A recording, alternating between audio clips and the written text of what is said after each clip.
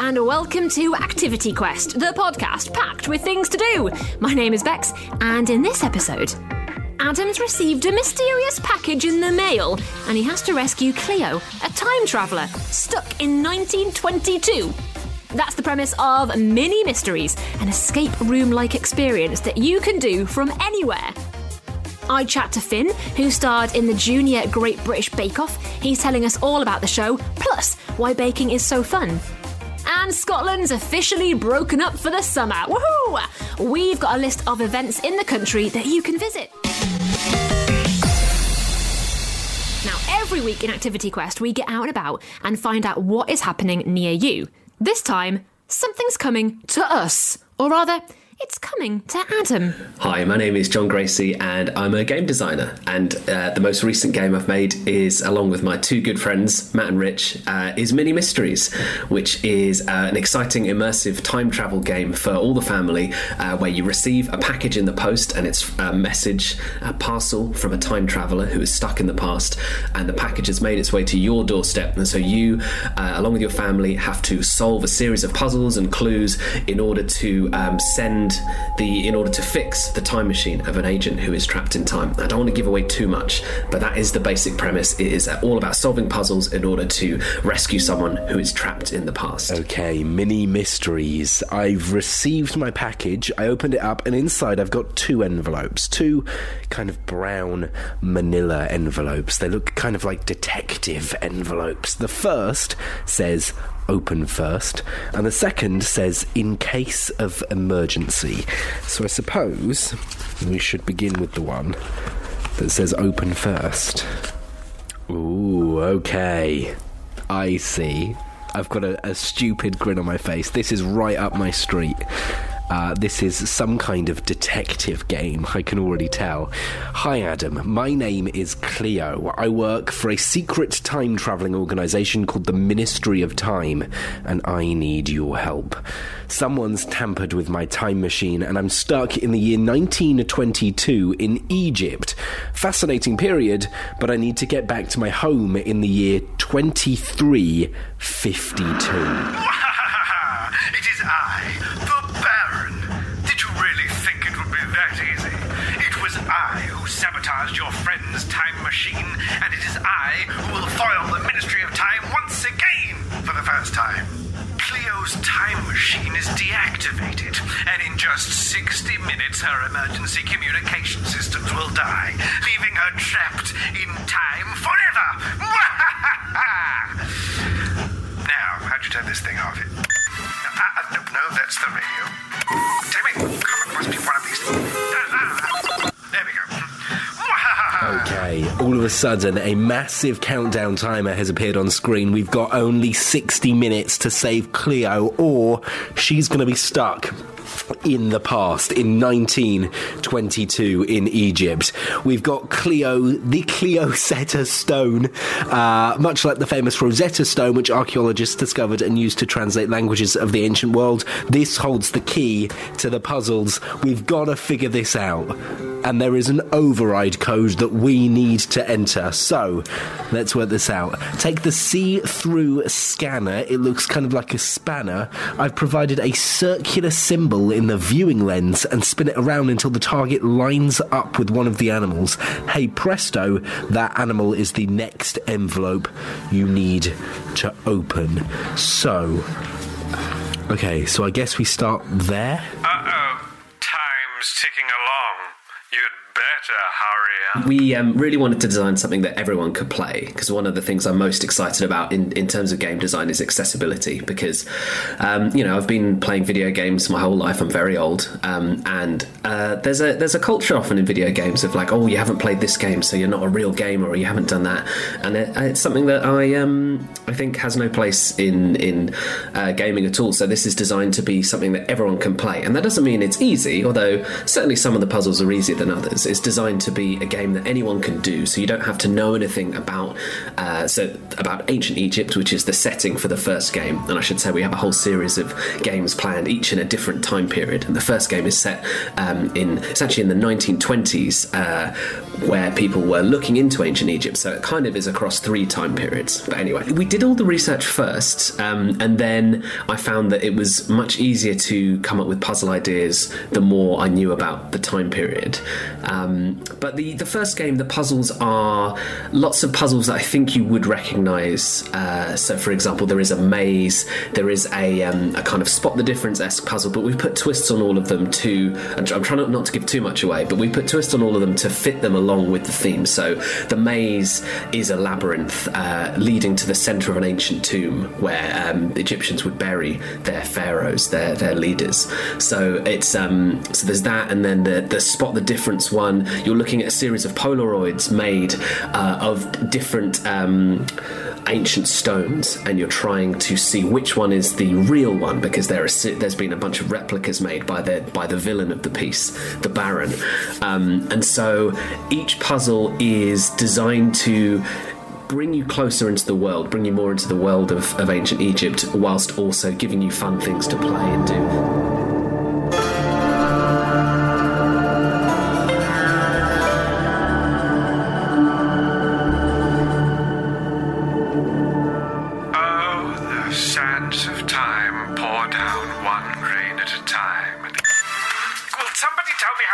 This radio. Where's the manual? Installing car ready. Oh no.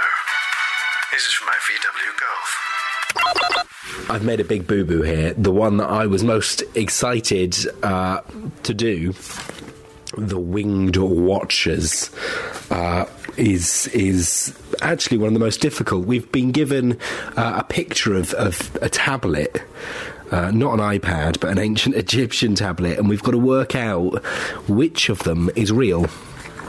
So it's like extreme spot the difference, and I just can't figure it out. We've ruled out 2. 3. Okay, we've ruled out 3. We've still got 3 that it could very well be. You're taking longer than the longest river in the world. The Amazon. Ignore him. He's thinking of the Nile. Idiot. What? Well, touche. Okay, I think we've done it. I think we've opened the final envelope that we need. We've got 20 minutes left to save Cleo. We've got another sheet of paper here that says, "Dear Diary, I'm writing from my hotel," and there's some gaps. So we better figure this one out quickly.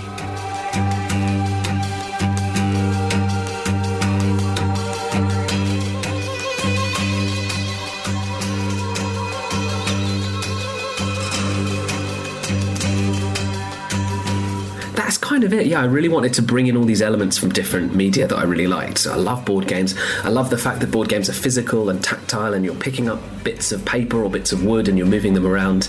And then I love that video games often can conjure up very imaginative worlds, and they often, well, both media are very good at rules, I think. It doesn't sound fun if you're listening, kids, but rules are actually really good for fun games. Certain games you just want to have no rules and your imagination runs wild, and that's great. But in terms of, I think of it like writing a poem. If you just could write anything in a poem, that's fine. But if you have a structure like a sonnet and it has a certain amount of lines and a certain amount of syllables in a line, suddenly what you can fit into that becomes really interesting. It becomes a game in and of itself. So I'm very into rules, which makes me sound really boring, but I promise you I'm not. And I think board games and video games are very good at rules specifically. And what else? I also really like Dungeons & Dragons, but I'm not sure if that's relevant here.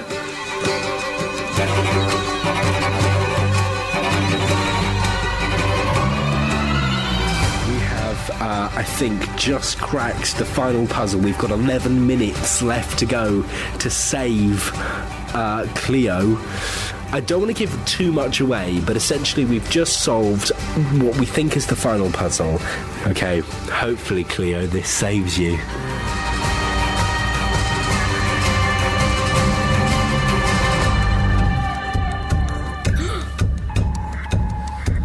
Beginning override sequence. Yes, you did it! The quantum pistons are reconfiguring. The chronometer... Oh, I can. I'm so excited. We have been working on the second game for months and months and months, and it's called... So the first game is called The Egyptian Enigma, and it's set in 1920s Egypt and then harking back to ancient Egypt. The second game, which is coming out, I can't say exactly when, hopefully in about a month, maybe? Our designer will kill me if I'm wrong, but let's say that it is called The Medieval Mishap, and it is set in the 1300s, I think, or maybe early 1400s in medieval England, and it involves a tournament, and it involves lots of different agents, and it involves so many types of puzzle that we couldn't fit in the first game, and I'm tremendously excited. There's a really exciting audio puzzle. We use the computer slightly more in this, in that you're going back and forth between the two, and also in the new game there is no timer, because we wanted the new game is much more of a kind of adventure that you explore, and so we've taken the time pressure off. The first game does have a 60-minute timer, although you can turn it off for the first game, because not everyone likes to have the timer. I personally really enjoy the extra kind of tension, but if that's not your thing, you can switch it off and there's no pressure for it, whereas the second game is much more about exploring the environment, and it's set medieval times. There's a big tournament, it's knights, it's swords and shields, there's betrayal, there's horses. It's going to be great. Amazing stuff. Thank you to Adam for that. And if you want to get involved, minimysteries.club is the place to find out all about the world of Mini Mysteries adventures. And whatever you get up to, whether it's playing an escape room game from the comfort of your very own bedroom or something else entirely, we want to know all about it. You can leave us a 5-star review wherever it is you're listening to this, or you can get in touch at funkidslive.com/activityquest. We will read our favourite messages next week. All right, here's what else is happening across the UK. How do you fancy seeing your favourite Fun Kids shows live? Me and Bex, Dan and Bex. We're live on stage in London this summer, the 27th and 28th of August. We're doing Bookworms Live, one of our podcasts. It's all about the stories that we love and the authors that inspire us. And you can come along and see me do the Science Weekly Live, stuffed full of incredible experiments, daring stunts. We'll search out the secrets of the universe.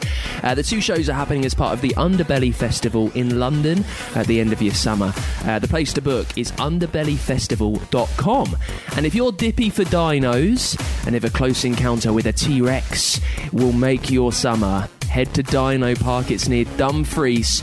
You can see some Mesozoic era reptiles. You'll step back 150 million years, see those giants that roamed the earth. You can take a trip through the Dino Mine. You can hear stories and facts in the Dino Den. You can dig for fossils, and they've got a bouncy dinosaur there as well. It's at the Hetland Garden Centre, hetlandgardencentre.co.uk. That's where you need to go to find out more. And for princes and princesses enchanted by fairy tales, Scotland's castles, they're amazing places. It's like you're living out of the pages of a storybook. You can jump right in, like up at Stirling Castle. They've got characters there walking around in full costume. They bring the story to life. In the Palace Vaults, you can get dressed up yourself from medieval times. You can have a go at playing some old school Renaissance era instruments as well. HES.Scot for more. That's the place for that one. And are you ready for the latest issue of Girl Talk magazine? It's an awesome magazine. It comes with 5 glam gifts that you'll love. You'll get a super soft, fluffy scrunchie, a cute pom-pom bag charm, a diamond bouncy ball, plus 2 awesome lip glosses. We've got everything you need to know about Pop Queen Ariana. You'll get the inside scoop on your new fave Roblox games, and you can see this summer's hottest trends to try. If you're feeling creative, try out the recipe for the world's cutest cake pop, or you can take on our Doodle Challenge. All that, plus an epic 4-page game of puzzles and quizzes special. Find all this and so much more. It's in the brand new Girl Talk magazine, which is out Wednesday.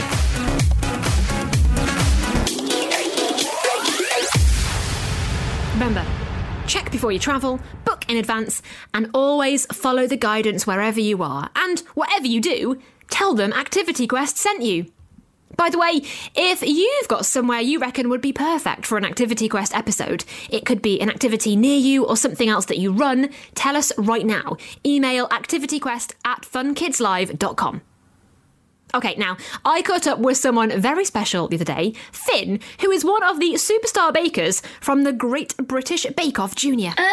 Well, we all saw the other people on Junior Bake Off. I just saw the advert and then thought, why don't we give it a try? And then we applied one night. Months later, all of a sudden I was in the tent and baking. So did you not expect to really get in? Were you like, I'll give it a go and see what happens? No, I didn't expect to get in at all. Oh my goodness. So what was it like when you first stepped into the tent? Because it's quite an exciting place. Yes, it was quite shocking seeing everything in place, and it was all like, because you've seen it on TV, but you haven't seen it in real life. It's so incredible to see, and it's really fun. Lovely. So what was your favourite thing to bake when you were there? Are you a sweet or a savoury type of baker? Oh, I'm not sure. I think I'm a sweet, or I do like to make some savoury stuff, but on the tent I mainly showed making sweet and stuff. I see. Am I right in thinking that you've kind of baked stuff with vegetables as well? You're used to using stuff from your allotments or your back garden? Yes, I used my granny's carrots and my carrot cake on the first day. They were homegrown, and I think my cake tasted really well with my carrots. Well, homegrown carrots make it much better, surely. Yes, very, very good. So is that your secret to a best carrot cake ever? Is it homegrown carrots, or is there anything else you add in there that you can share with me?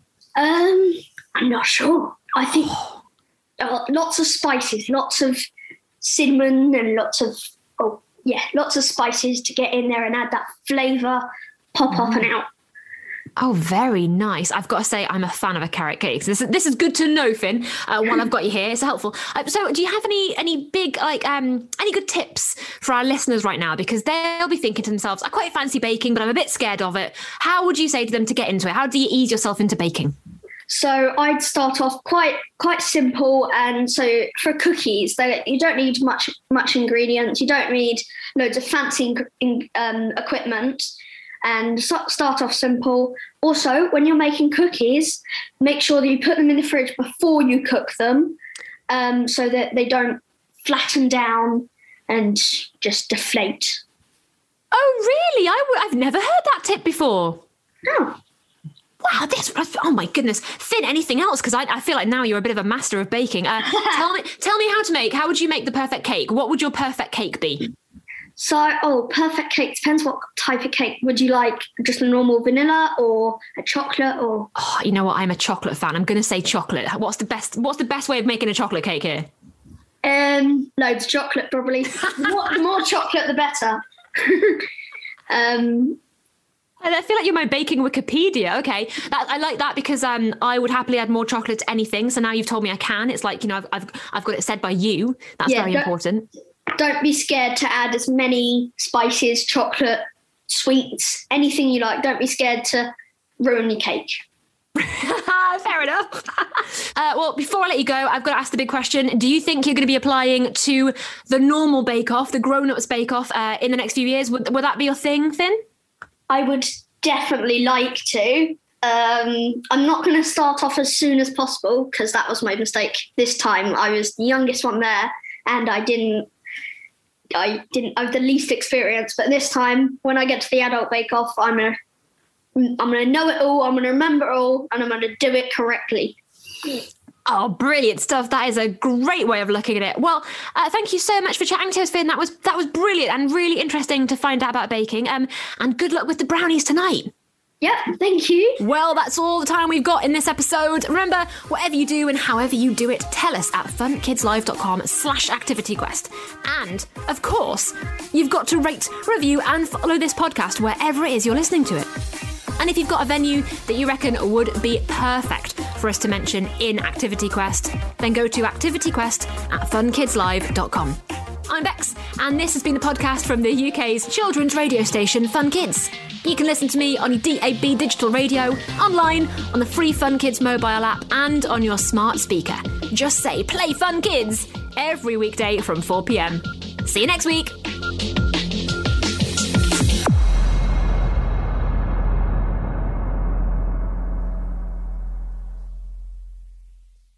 The Space Programme is a Bafflegab production for the UK's children's radio station, Fun Kids. You can listen to Fun Kids all day on your DAB digital radio, on your smart speaker by saying play Fun Kids, and on the free Fun Kids mobile app. You can also listen online and play loads of games, quizzes, as well as find out the latest news at funkidslive.com.